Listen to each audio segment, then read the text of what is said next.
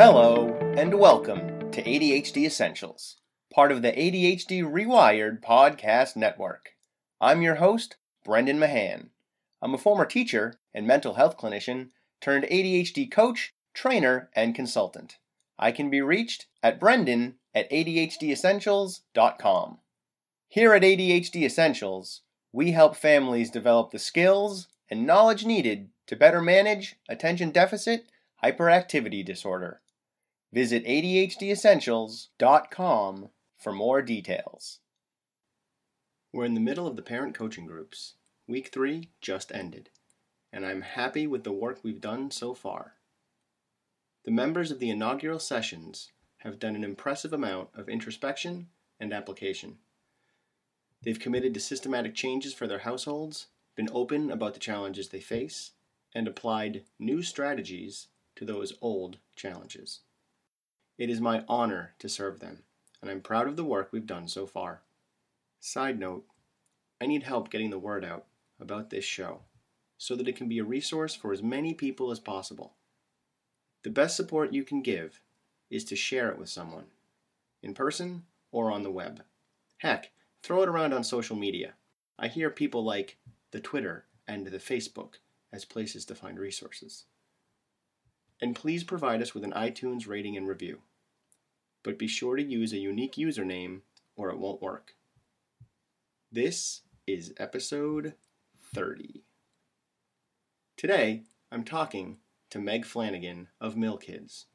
Meg is a former teacher turned education consultant. She's a military wife, and she started MilKids to support military families. But it has grown into a flourishing education blog. She's also the author of Talk to the Teacher. In today's episode, we talk about similarities between military families and ADHD families, navigating homework, and of course, Meg's book, Talk to the Teacher, and how you can use it to better manage homeschool communication. All right, let's get rolling.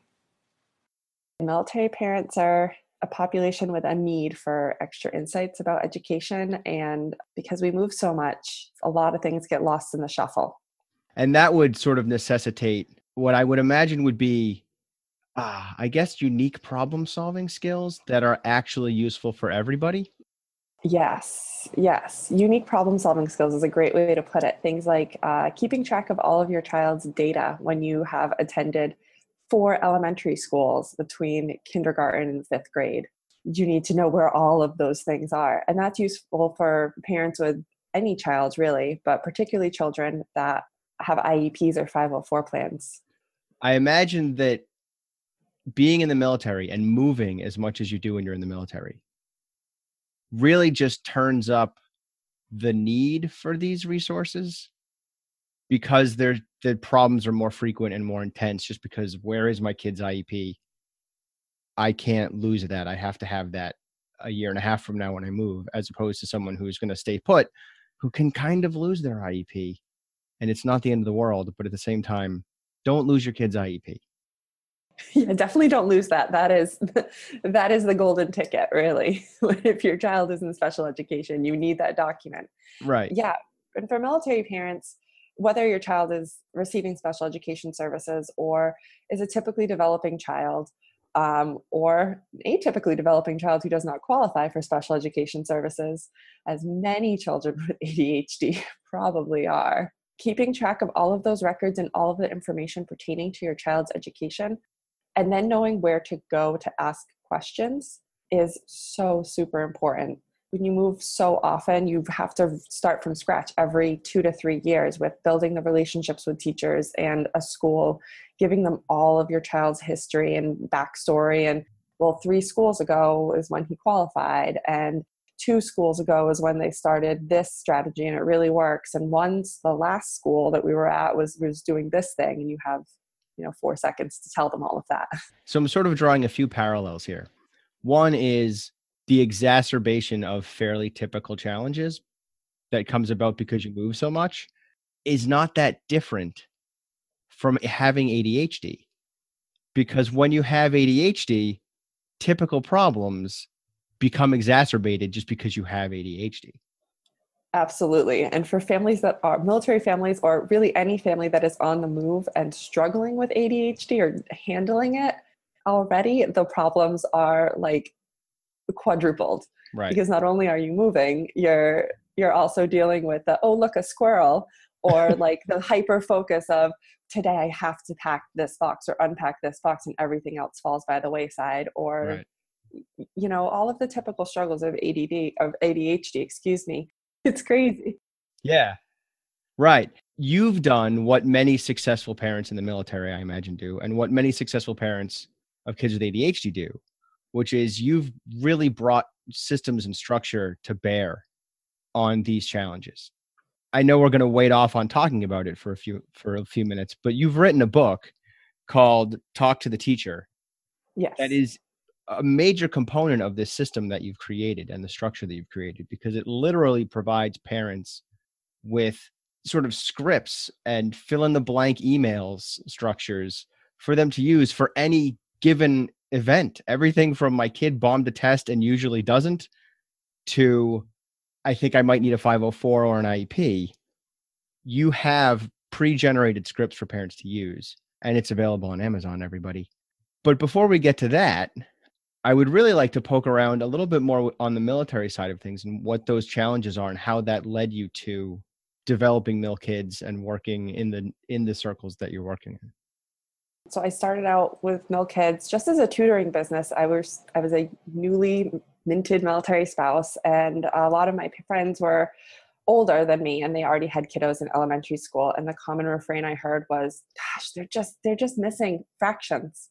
They're missing it. They don't know it. The school they left in Virginia hadn't covered it yet, but by the time we got to California, it was a done deal. They missed it." Mm-hmm. And I feel like that's very similar with kids with ADHD, where they just checked out for the 5 minutes that they covered nouns. They just checked out. They were thinking about baseball this afternoon, or, how great those sparkle stickers are. Those are real nice sparkle stickers. I like those.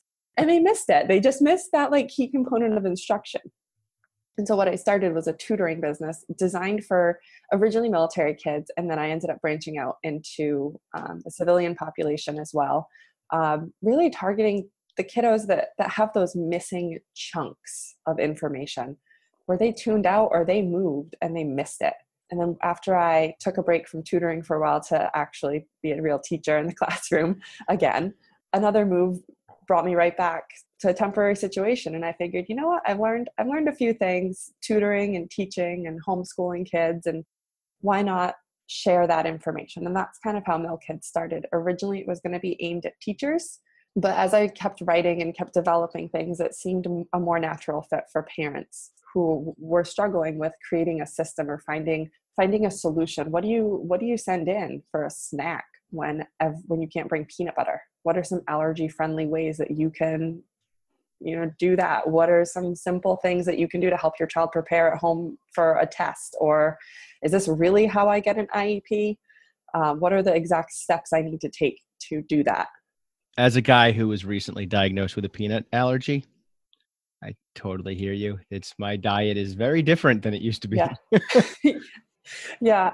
I have a lifelong dairy allergy, so I am hyper aware in my classroom and just generally of other people's allergies. Yep. So yeah. I'm lactose intolerant. I have a peanut butter allergy. I have a pork allergy, which who's allergic to pork, right? Me, apparently. That's a thing that I get to do. So I went to the allergist and got my stuff run. And I'm also allergic to crab, which doesn't matter because I don't eat crab that much, and cottonseed oil, which is in processed foods. Interesting. So, yeah. So I am not as stuffed up and mucusy as I used to be, which is good. That is good. I think allergies are kind of so intertwined with how we're learning too. And the more that you know what you're putting in your body, the better you're going to be able to access information and really regulate yourself. Right. Yeah. But that's a whole different discussion. It is. It's an ADHD podcast. And sometimes we wander away. Right. Story. That's my whole life. So where should we start? Let's talk about homework. So I feel like that's a common concern, no matter what age child you're parenting or what kind of child you're parenting or where you're parenting. Mm-hmm. the questions I get most, or that I see the most on Facebook and the Twitters, are like posts or pictures of like, can you believe this is my kid's homework? He labored over it for 3 hours and he's in first grade. Like, and it makes me want to scream. Yes, I'm right there with you. I always have two questions with that.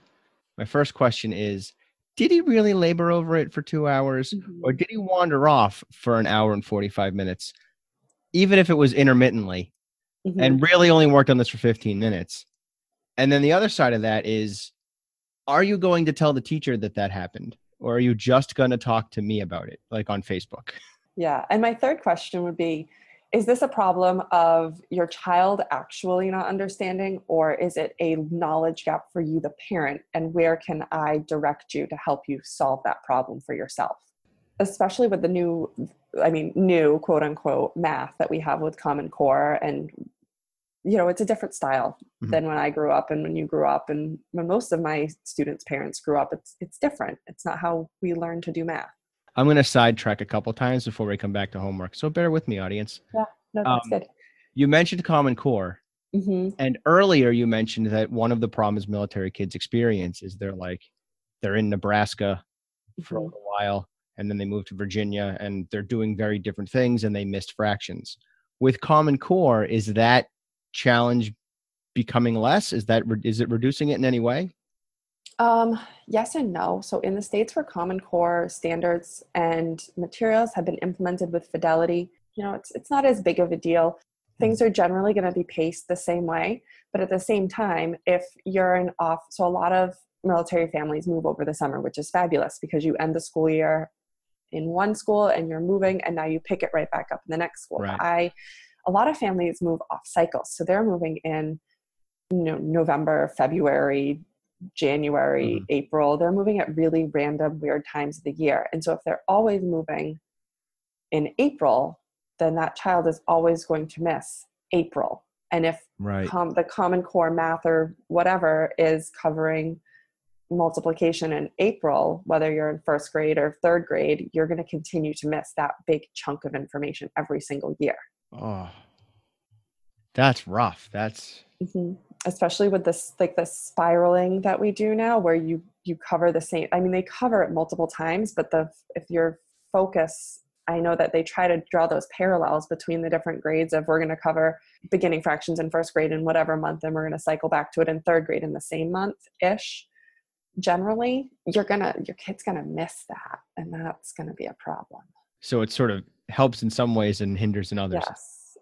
But then you also run into the problem of, so like I know Massachusetts and California and Virginia, they have some Common Core elements, but it's not Common Core. It's not like the program. It's Massachusetts standards, which are excellent, or Virginia standards, which are excellent, or California standards, which are excellent, but they're different. There's those slight tweaks and variations in what they're teaching. So in fourth grade in Virginia, it's Virginia studies for social studies. So if you're a fourth grade child in Virginia, you're going to know a whole lot about Jamestown. Right. And in Massachusetts, you're going to know all about Plymouth Plantation and, you know, Lexington and Concord. And in California, you're going to know a lot about the Spanish colonial period and those Catholic missions.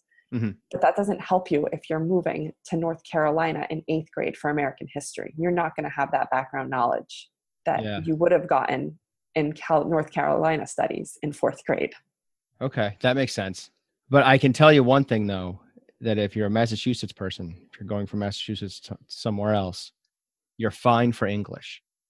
Yes, because as a former English teacher, I can tell you that the Common Core English standards are word for word the Massachusetts English standards, because I went through them when I was an English teacher. It was like, these are literally word for word. We don't have to worry about anything. Like, we're nailing it because we apparently wrote it. Yep. Yeah. I mean, Massachusetts leading the way. As a Massachusetts K-12 student and trained educator, that is, yes. Yes, people complain about Massachusetts or Common Core. And I'm like, Massachusetts has been doing this for like 20 years. It's fine. Yeah. See, my audience is like, why is everyone from Massachusetts? And audience, I swear to God, she's in Japan. Like, I couldn't be further away from Massachusetts right now. Right? But it's still Massachusetts, happens. So I'm sorry. I'm trying to branch out. So what are other questions and thoughts you have around homework and how to support kids who are taking 3 hours to do what should be a 15-minute assignment? Yeah, so part of it comes down to things that teachers know about good practice for homework, but are not always communicated to parents. So, you get that mom or dad who's, gosh, my kid spent hours on this math sheet, and whether or not they spent those actual hours consecutively strategically working on the math problem or not, there's still that 2 to 3 hour gap of like, hey, my kid was attempting to work on this and it didn't really happen the way it was supposed to happen. Putting a smart time limit on it is like my number one first tip to any parent is take your child's grade number, whether it's 4th or 12th or 8th, multiply that by 10, and that's about how long your child should be spending on all of their homework. And by all of it, I mean math, spelling, reading, writing. Anything the teacher has assigned should fit into that whatever number. So 4th grader, 40 minutes, whatever the teacher assigned should fit into that 40-minute block. It doesn't mean 40 minutes of math and then 40 minutes of spelling and then 40 minutes of reading silently or whatever. It's 40 minutes, the end, done. As a father of 3rd grade students, we got, your kid should be reading for 20 minutes and doing math for 10 minutes. And I was like, done. There's your 30 minutes. And then they got other stuff. So then they got like math worksheets and like read the story and answer the questions kind of stuff. And I was just like, okay, so the math worksheet is part of the 10 minutes. And the reading assignment that they have to answer the questions about is part of the 20 minutes. And so I'm going to count it because you get 30 minutes for a whole host of reasons, right? Some of it is me protecting family time and being like, no, like this is family time. And some of it is keeping that stress level low and trying to help them not hate school. Yeah. And another part of it is just, gosh, their brains are still growing and learning, and they've been in a seat from 8, whenever they got to school, 8:39 until that last bell rang. They've had 20 minutes for recess and to shovel some food in their face. They've had whatever brain breaks the teacher gave them to move around the classroom. They've had that transition period if they've gone to a special or 30 to 45 minutes for PE if they had PE that day, or music and they got to move around and dance and music. But they've been largely immobile, and that's painful. That's painful as an adult to like sit and work all day and then come home and sit and work in a seat some more. Like, oh, that makes me sad. I don't want my child to be sad. Yeah, I agree with you. And audience, if you're wondering what a brain break is, the episode with Stephanie Letourneau is almost entirely about brain breaks. And parents, you can totally use brain breaks at home too. It's as simple as scheduling them and saying, hey, you know what? You're going to work for 5 minutes. And after 5 minutes, I'm going to put on a song and you and I are going to dance crazy in the kitchen for as long as the song lasts. And then we're going to sit back down and finish this for another 5 minutes. And however long. And you're not going to count the brain break time as homework time. It's those 5-minute chunks. That is the homework time. Right. For me anyway. Yeah, no, that's awesome. So my kid comes home and they've been in school all day and they had to sit down the whole time and they didn't get to move around. And now they're just like, I don't want to do homework. Homework's stupid. I hate it. What do I do? Oh gosh, please send that child outside or like something to move. Whether it's you guys play Twister for a little bit, or you kick them outside to the park or your backyard or to the sidewalk or wherever. Please take a break before you actually start homework. I know it seems counterintuitive because your child, is already in the school mindset and mode, and they should just like slide right into homework and be done, and then you don't have to worry about it later. I'm going to encourage every parent to take that opportunity where they're kind of crazy to please get them outside, do something, and make sure it's without a screen. Because if your classroom and your school are like the schools I've taught in, everything is on a screen. Whether it's the teacher showing something on the smart board, including brain break guidelines, or your child's physically working on a tablet or a laptop or a desktop, they are working on a screen all of the time. I would say 4 to 5 hours out of their day, they are either looking at a screen or actually physically working on with a technology device. No screen time. So read, listen to music, zen out, yoga, run around outside and be crazy, whatever, no screens. Actually, when I was teaching, I would go so far as to assign playtime. So playtime was assigned every day. Cool. In my classroom. And what grade did you teach? I taught fourth grade. I taught fourth grade inclusion. So I had everyone from, the super geniusy gifted children to, typical run of the mill to twice exceptional to kiddo struggling with English. So I feel so strongly about playtime that I assigned it. And it was actually included as part of their 40 minutes. They had 15 minutes of playtime, and then the rest of the time was their work time. Because I don't like correcting homework. As a teacher, I hate correcting homework. Okay. I'm so scatterbrained that, and I don't want to take it home with me. So if I don't want to do homework, why should you So your homework was playtime for 15 Yeah. minutes. Okay, I thought you were outside. No, go outside and play. Please, you're 9. Nice. You're 9. Goodbye. That's awesome. I want my kids to have you next year. I wish. I'll work on getting stationed in Massachusetts. So what about the kid that just is generally homework resistant? You know what? The truth is that the teacher's probably seeing that in school too. This is the kiddo that, is assigned or asked to do a writing work thing or whatever, a typical school assignment, writing, math worksheet, whatever.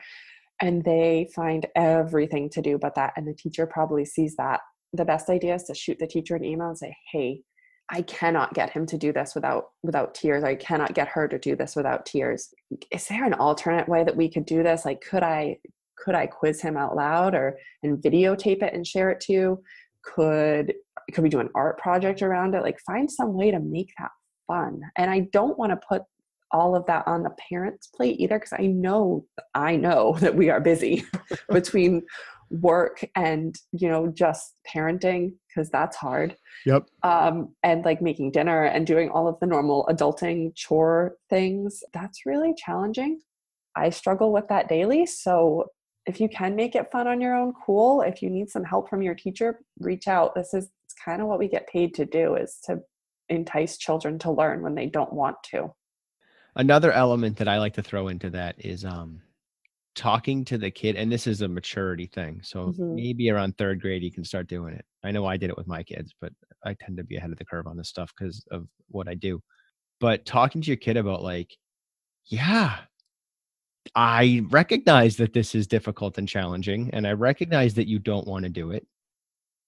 But one of the things that you're learning by doing this homework is how to do things that you don't want to do, and how to suffer and struggle and sort of be uncomfortable. Suffer is maybe the wrong word. Don't use that word. But how to be uncomfortable and sort of navigate through that. Because absolutely, that's part of what homework teaches. It's not what it's supposed to teach, but it's still part of what it teaches. And there's a huge movement to get rid of homework entirely. And while I absolutely believe that the homework should be extremely limited in both scope and duration, I'm still an advocate for it, because as a grown-up, you're not going to like everything you do. I do not like changing diapers, but you know what? I still have to do it. And I don't like having deadlines, but I still have them. And I don't like listening when a book editor or someone is saying that, hey, this is kind of junky, you need to I don't like it, but I still have to do it. And I know at the end of the day, there's that carrot of, all right, I'm changing the diaper, so now my baby will be happy. Or, I'm listening to my boss, or I'm meeting this deadline, and so I will get paid. And so I think that if we can work, I guess, a reward system into it, whether it's, whatever your child's currency is at the time, whether it's, extra video game time or actual candy or actual money, or stickers, whatever, find a way to make this semi-rewarding for your child. If, hey, I know this is uncomfortable. I know you hate this, or not hate, don't use that word. Dislike, you dislike this intensely. But if you can sit and do your homework every day this week, after school on Friday when you don't have homework, I'll pick you up, we'll go for an ice cream. And we can do that every week until you don't want ice cream anymore. And then we'll switch and we'll make it pizza night, or, we can go and rent them. We can pick a new movie on Netflix to watch or whatever. Mm-hmm. I was going to say rent a movie, but we don't do that anymore. Yeah, no. It's not a thing. I still live in the 90s sometimes. That's fine. So what about, like you mentioned the new math, right? Mm-hmm. What about when, as parents, we're like, I don't know what to do with this homework? Khan Academy is my number one teaching secret. It's my teaching secret, my learning secret. Every year, I am terrible at fractions. It does not make sense in my brain. And all of that, like new multiplication, like lattice multiplication. Yep. I don't understand that. Like 17 different people have tried to explain it to me in a way that makes sense to me. And at the moment when they're explaining, I'm like, yeah, totally. And then I try to do it on my own. I'm like, no, that is not happening at all, ever. But if you can get on Khan Academy, it's 100% free. Sign yourself up for it, sign your child up for it, and then sit and watch those like crazy videos where the things where you just don't get it. Watch the video. You watch the video. There's like 4 or 5 example problems. They correct you if you get it wrong and show you again how to do it in a different way. And then that you earn points and you can do things with it. So actually over on my Mill Kids Ed Facebook page, I just last week shared a inside look of what I do with Khan Academy as a learner who uses it to brush up on fractions every year, and as a teacher who regularly assigns Khan Academy to my students as a way to, help fill in those gaps and those holes and get them to challenge themselves even. So we've hit the point where our kid is officially struggling with homework. We don't understand it. We're like, I don't get the homework. My kid doesn't get the homework. Everyone at home is tapped out. How do we talk to the teacher? So the first thing that you should do is put a sticky note on the homework, like a big sticky note on the homework, and just write down what you're feeling. Dear teacher, we ended at problem, blah, blah, blah. Tony was in tears. Don't make it judgmental and like the teacher's fault, but just kind of be like, I don't get this. My kid doesn't get this. This is where we ended. This is what was happening. The kid was in tears. It was not going well. We called it. Send the homework back with the note on it.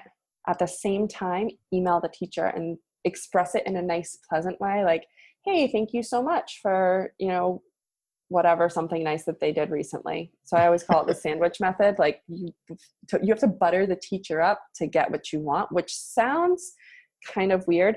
But if you think about it, everyone is more likely to say yes to something when they feel good about the conversation that you're having already. So, hey, I really appreciate you taking the extra time last week to help Sarah with multiplication or with editing her story. And so we really appreciate that. Last night for homework, we had a real problem with, multiplication. We did not understand the way that problems 14 through 19 were asking Sarah to do the multiplication. I checked at Khan Academy. We still didn't understand it. So list all the ways that you have tried to educate yourself and your child. All the things that the teacher has recommended. We went here, here, here, and here. We looked in the book. We don't understand it. I'm sending it back. She did not finish it. We called it. Would you be able to review this strategy with Sarah this week or before the next time she has to use this strategy? Thank you so much. Parent's name. Cool. Always end with thank you so much, because teachers do a lot and you've just asked them to do one more thing.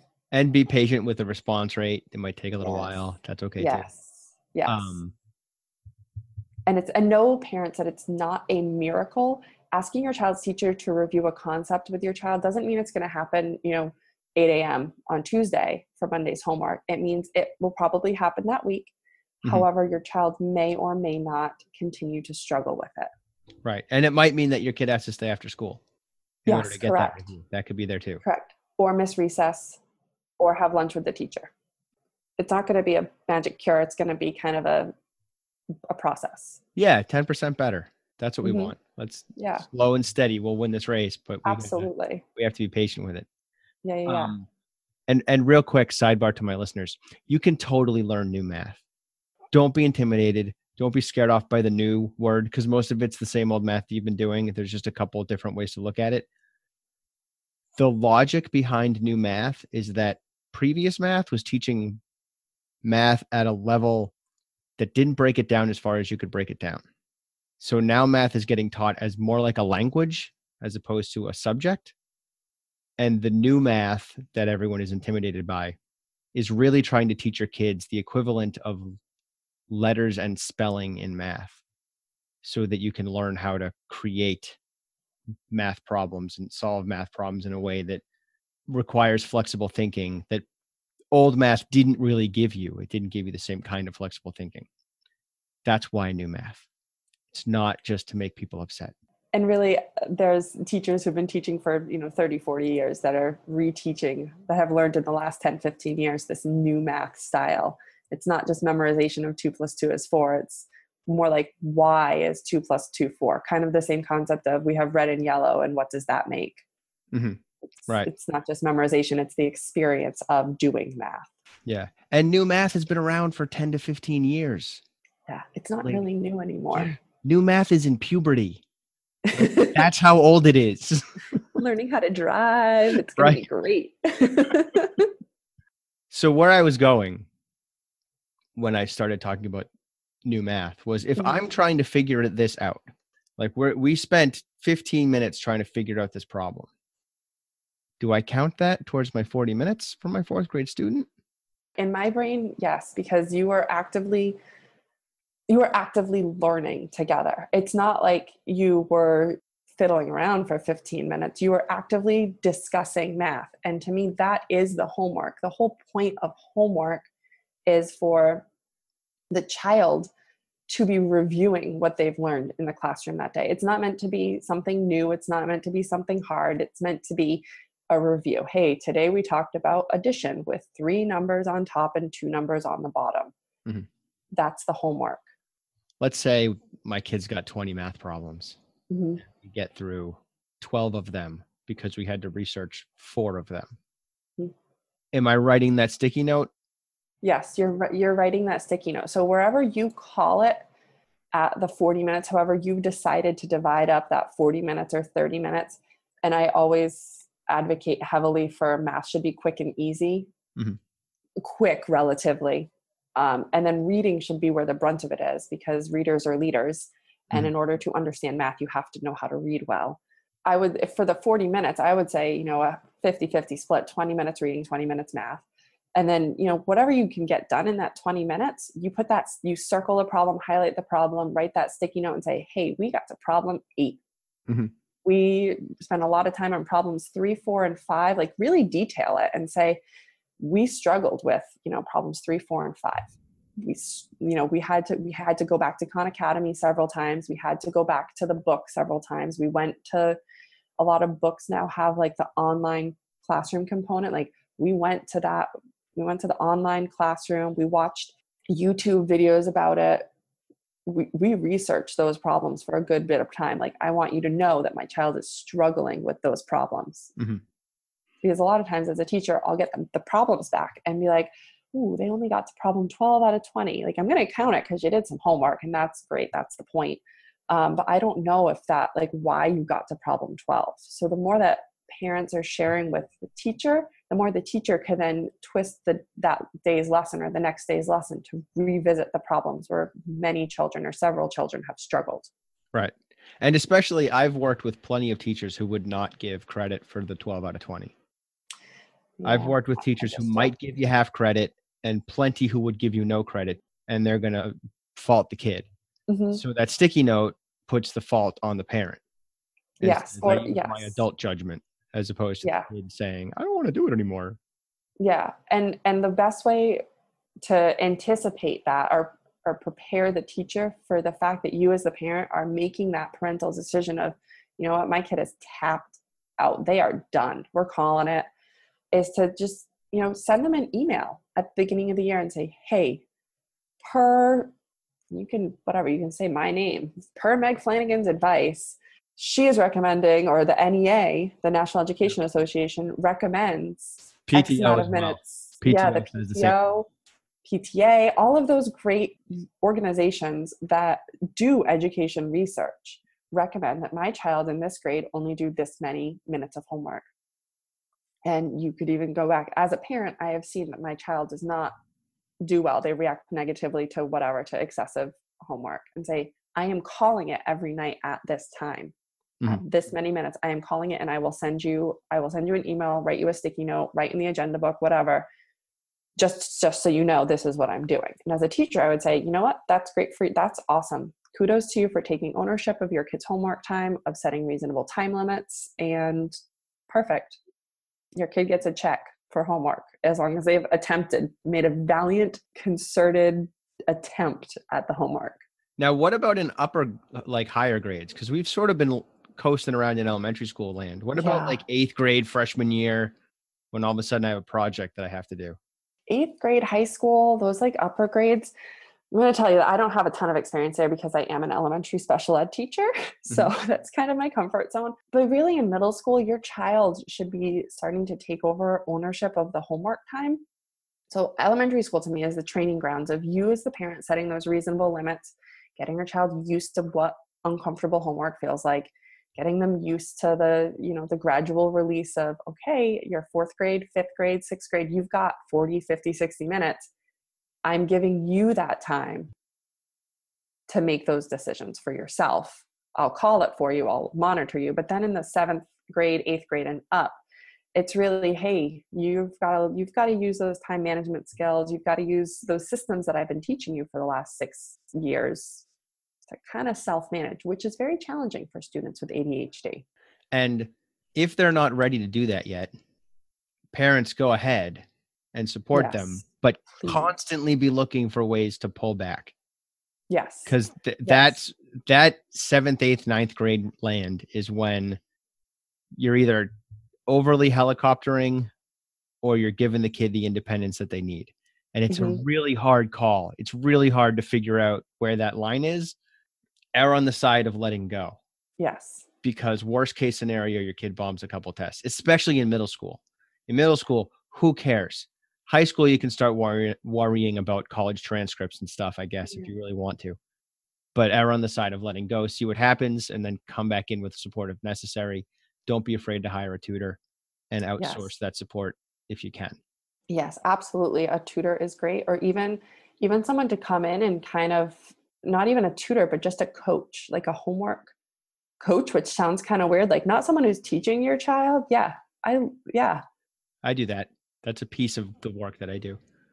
Ditto. Yeah. I find like a lot of parents and a lot of older children they're so used to those like math worksheets in elementary school and the beginning of middle school that suddenly they're handed an at-home project and they're just taken aback. They don't really know what to do with that or how to chunk it. The chunking side is huge. And sometimes teachers they sort of over prepare the assignment. I was working with a kid this past school year who's had a paper to write that was, I think it wound up being like maybe 8 pages long. It was kind of long for 8th grade, but it wasn't that crazy. But the resource documents that he had were like 35 pages of material. And I was like, that's insane. Like this is 3 or 4 times more pages than he's going to write. And a lot of it, I think, is the nature of teachers not printing paper out anymore. So they just they're like, oh, this problem happened. And I think the teacher just kept adding stuff to fix and address problems that kids are encountering over the years and never realized just how long his source material or his source documents were because he didn't print it out. And if he had been printing them out, he would have been like, this is ridiculous. I can't give one kid 35 pieces of paper and that's insane. That's 3,500 pages if I give it to all my kids. Yes, that's crazy. But now that it lives on the internet, it's less obvious. Yes. And that's why I usually go to videos. Like if I have an assignment, so I taught in Virginia for a while and teaching Virginia studies, I just did videos like, hey, watch this YouTube video. It's 2 minutes about Jamestown. Hey, watch this video, go to this website, make it easy, make it as easy as possible. So you sort of half flipped your classroom, it sounds like. I did. Yeah. I used a lot of Schoology. I don't know if you're familiar. Yeah. Yep. So for parents, it's like Facebook, but like really locked down and just for schools. So you have to have a secure login to get into the Schoology classroom. And then I put everything on there so that if a parent had a question, they just had to go to like the math folder for that chapter, like math multiplication. And there was a direct link to the Math for Khan Academy for that chapter, and a direct link to the book stuff, and then a direct link to whatever YouTube videos I could find about it. Cool. So how do we talk to our teacher more generally? Let's start poking around in the book a little bit. So more generally, butter them up, butter your teachers up, make them feel good about what they're doing, because teachers right now, they're taking a lot of flack. They are, especially in America, living in Japan, teachers are revered. Parents do not question their child's teacher. Mm-hmm. It is not okay. Like, school is taken very seriously from a very young age. If the child's teacher says your child is struggling in multiplication, the parents are on that. And they have enrolled that child in Kumon. They've hired a private tutor. They're going, 16 extra miles to get that child the help they need so that they can catch up. It's also a different education system where they have tracking still. So kids are tracked, and depending on how they test in elementary school, they're sent to certain middle schools. Depending how they test in those middle schools, they're sent to certain high schools for different vocations and a vocational school, college prep school, whatever school. There's like tons of different kinds of high schools, which is really cool. But teachers are revered.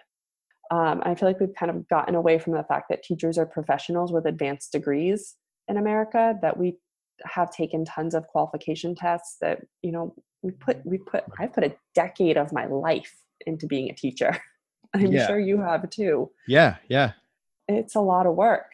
One of the things that's fascinating to me, just to go to the side a second real quick, is I get much more credit for the entrepreneurial side of what I do. The like, oh, you're building a business and all that stuff, and you've given workshops for people and blah, blah, blah, than I ever got for being a teacher. And it's amazing to me because I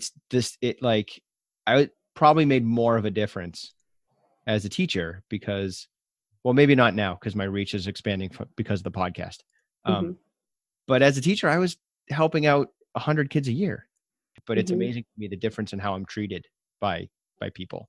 It's a big difference. Like having my own website and writing the book and going on other people's podcasts and sharing information this way, I feel like people have given me a lot more respect than not necessarily as a teacher, because I did teach a lot of military children, and kind of the culture of respecting teachers as positions of authority is very much ingrained in the military, just because that's how they are. But teaching generally, I feel like, is under attack. I don't even necessarily mean parents. I mean like, hey, what do you do? I'm a teacher. Oh, hey, what do you do? I'm an ADHD coach. What's that? Oh, well, I like help adults and children affected by ADHD. Yeah. Oh, really? Some of it's cool. Yeah. Some of it's that it's unique, but there's a different tone. There's a different like, oh, you're a teacher versus, oh, you do this thing that I've never heard of. Yeah, I remember watching that, the slam poetry of like what do teachers make? Did you ever watch that a few years ago? Like, man, that is it in a nutshell of, people just kind of thinking they know how to teach, but never having taught or been taught how to teach. Yeah. Because everyone's been through school. So they're like, I know what that's like. You don't. Don't. I'm sorry. I say that with love and respect, but you don't know. You don't know. You don't know what you don't know. So just coming at it as parents with, my child's teacher is a professional. They have gone through at least 4 years of college and at least 4 to 6 subject level professional exams in order to teach. If most teachers, I feel like now have at least a master's. I mean, in Massachusetts, it's kind of a prerequisite. Like, yeah, I have 2 of them. Yeah. I mean, if I ever come back and teach in Massachusetts, I'm going to have to get another master's or a doctorate. Like, there's no way around it with how our licensing laws are written. Sort of shifting back to the book. One of the things there's a lot of things I liked about this book. Thanks. most of it is the structural components that you have in this book. That I love the scripts for parents to use. And it's everything from behavior concerns to special education to emailing about grades and questions about assignments. But also, like, you get into how to craft subject lines so that the teacher is going to read that email first and have a better idea of what they're getting into. And the fact that you break down things like, here's what a meet your teacher night is versus a parent teacher conference. And how do we differentiate those two, and what expectations are different between the two types of go to school evenings? Yeah. And you talk about the school hierarchy and who's responsible for what, all of which is incredibly useful for parents to have. It's great information. Knowing that school hierarchy, it will save you as a parent. I can't tell you how many times I've personally had parents jump me and jump the assistant principal to go directly to the principal with a complaint that I could have solved in, a 30-minute parent-teacher meeting. Right. With you. If you had just come to me and said, hey, this is my concern, I would have said, okay, here's 6 ways we can solve that. Mm-hmm. Right now, you didn't need to go to the principal. But because you questioned my professional judgment. Now I, as the teacher, not necessarily me using the universal I, the teacher is more likely to be resistant to going that extra mile for your child because they think you're pushy. Right. They think you're pushy. They think you're judging them. They think you don't trust them. Why would they go that extra mile for your child? And it's always hairy. Like, this particular area is always tricky for me because ADHD is one of the diagnoses that gets mistreated the most. Your ADHD kid does not qualify for an IEP unless there's something else going on. They really should qualify for an IEP, but they don't. Mm-hmm. Yep. So philosophically and reality-wise, it should be an IEP, but it's not. So they get a 504 instead, mm-hmm. which is, depending on the school, totally fine or a complete waste of time. Yes. And anywhere in between. And so some parents, I'm like, nah, totally CC the principal on everything. Or maybe BCC. Sometimes you got to do it. Like, yep. And other school systems, I'm like, just talk to the teacher. Yeah. And sometimes it just depends on the teacher. You could be in the same school and you're like, Mrs. Jones, CC the principal. Mrs. Mm-hmm. Smith, totally just talk to Mrs. Smith. She's cool. Yeah, she's fine. Yeah. Yeah. Yeah. As an advocate, as a special education advocate, my mantra is make that paper trail and make it count. If you think it's going to be adversarial or, you've tried to get the teacher on your side and you have the paper trail to back it up of those emails saying, my child is struggling. My child is struggling. Hey, my child is struggling. Nothing is happening. There's no response. There's nothing coming back from the teacher. Immediately, Mrs. Smith, Mr. Smith, my child is struggling. I have contacted you on this day, this day, this day, and this day, and I have not gotten any word back about what you're doing. And I would put that principal or AP in the CC line so that teacher now knows, my supervisor knows that I am ignoring this child. But I wouldn't do that right off the bat. I wouldn't do that the first time. But always email the teacher. Oh, yes. Now you have a record that you can then send to the principal later if you have to. Yes. Even if you're having that face-to-face meeting, as a teacher, I do it. And then as an advocate, I coach my parents to do it is, hey, we've had this face-to-face meeting. I'm not recording it because you can't in many states. Right. But I'm going to send that email immediately after. Hey, as a teacher, thanks for meeting with me about your daughter, Susie. We discussed these 4 things. These are the 6 things I'm going to do in the classroom starting tomorrow. I'll check back in with you in a week. And then set a reminder of, I'm going to check back in with you. And if it's a child with an IEP or a child that I know has potentially adversarial parents, I'm going to CC their case manager or the 504 plan coordinator or the school counselor or the principal. That way the parents know that I'm already looping that 3rd person or 4th person or 5th person into the situation so that they know I have someone I'm accountable to. Right. And you're protecting yourself too. Absolutely. And as parents, do that too. If you think it's going to be a thing, or if you're working with an advocate or a coach, BCC or CC that coach and advocate on every single email you send, because they need to know what's happening with your child. And you have in your book, it's on page 62, just a school communication log. Here's the date. Here's how we communicated. Was it email? Was it phone? Was it a meeting? What was the reason for it? Who was the teacher involved? And you even have what script page number from the book, because like, did we use one of these scripts? Let's throw that on there, because it saves some time and helps me shorthand what it was that we talked about. And then after that, you've got phone call record sheets and email notes, parent-teacher conference planning worksheets, parent-teacher conference notes. So you've really built a structure for the people who buy this book to be able to record what they've done in a way that means they don't have to recreate the wheel for this data collection. They can just photocopy stuff out of the book. And it's encouraging them to keep that record, which is especially useful for folks with ADHD, because we are not going to keep a record if we don't know how to do it and we don't have a structure to put that record into. And this book will give you that record. Yeah, it's built right in. It's what I've used as a teacher and as a parent. I mean, this is those types of planning sheets. That's what I use to plan parent-teacher conferences myself. I write down for every single child, this is the child's name. These are the 6, literally the checkbox. These are the 6 things I need to talk about, and then write my narrative that I'm going to communicate to the parent of what I need to tell you.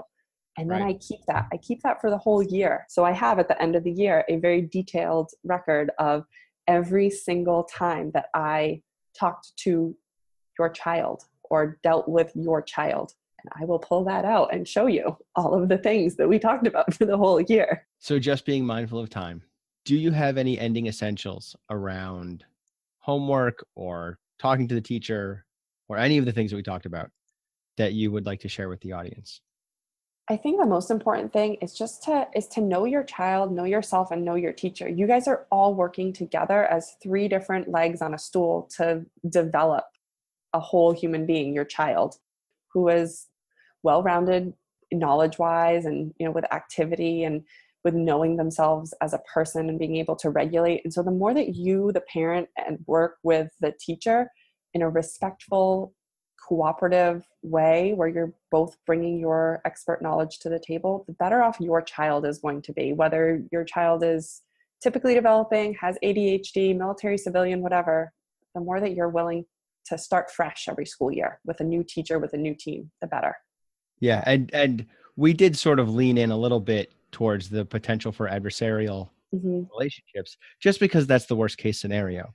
It is. But that is not the expectation. And we should probably make that clear. Like, everyone's on the same team. We're all trying to help your child succeed. And so best case scenario, the relationship will not be adversarial. And this structure because that's another thing that's great about this book is, yes, the structure is great if it's adversarial, but the structure is also great if it's not. Folks with ADHD sometimes struggle to put their thoughts together in a way that is useful and is meaningful, and sometimes have trouble just remembering things. Having a structure to record all of those thoughts and then bring them with you, even if like flowers come out of your teacher's ears because she's that wonderful, you still want to be able to address what's challenging. Exactly. And even if you have a good relationship with the teacher, I know that there are many parents I've had a great relationship with, but the emails to me have been so blunt. Like, you didn't teach my child how to do this. Well, yes, I did. And if you had said it in a different way, I would have been able to respond to you, and I wouldn't have felt so pushed back. And we could have, that's a setback to our relationship, to building that. So if you have the structure to write the email, that's a way that will, invite your teacher to participate with you in your child's learning and at home with homework or whatever, the less likely it will become adversarial.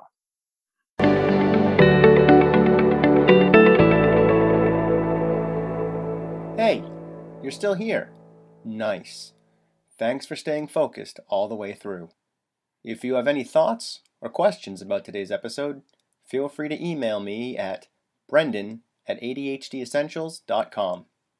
And don't forget to check out the website, adhdessentials.com, and visit our Facebook community. I'm looking forward to talking to you again next week. In the meantime, keep focusing on improvement over perfection. 10% better is all you need.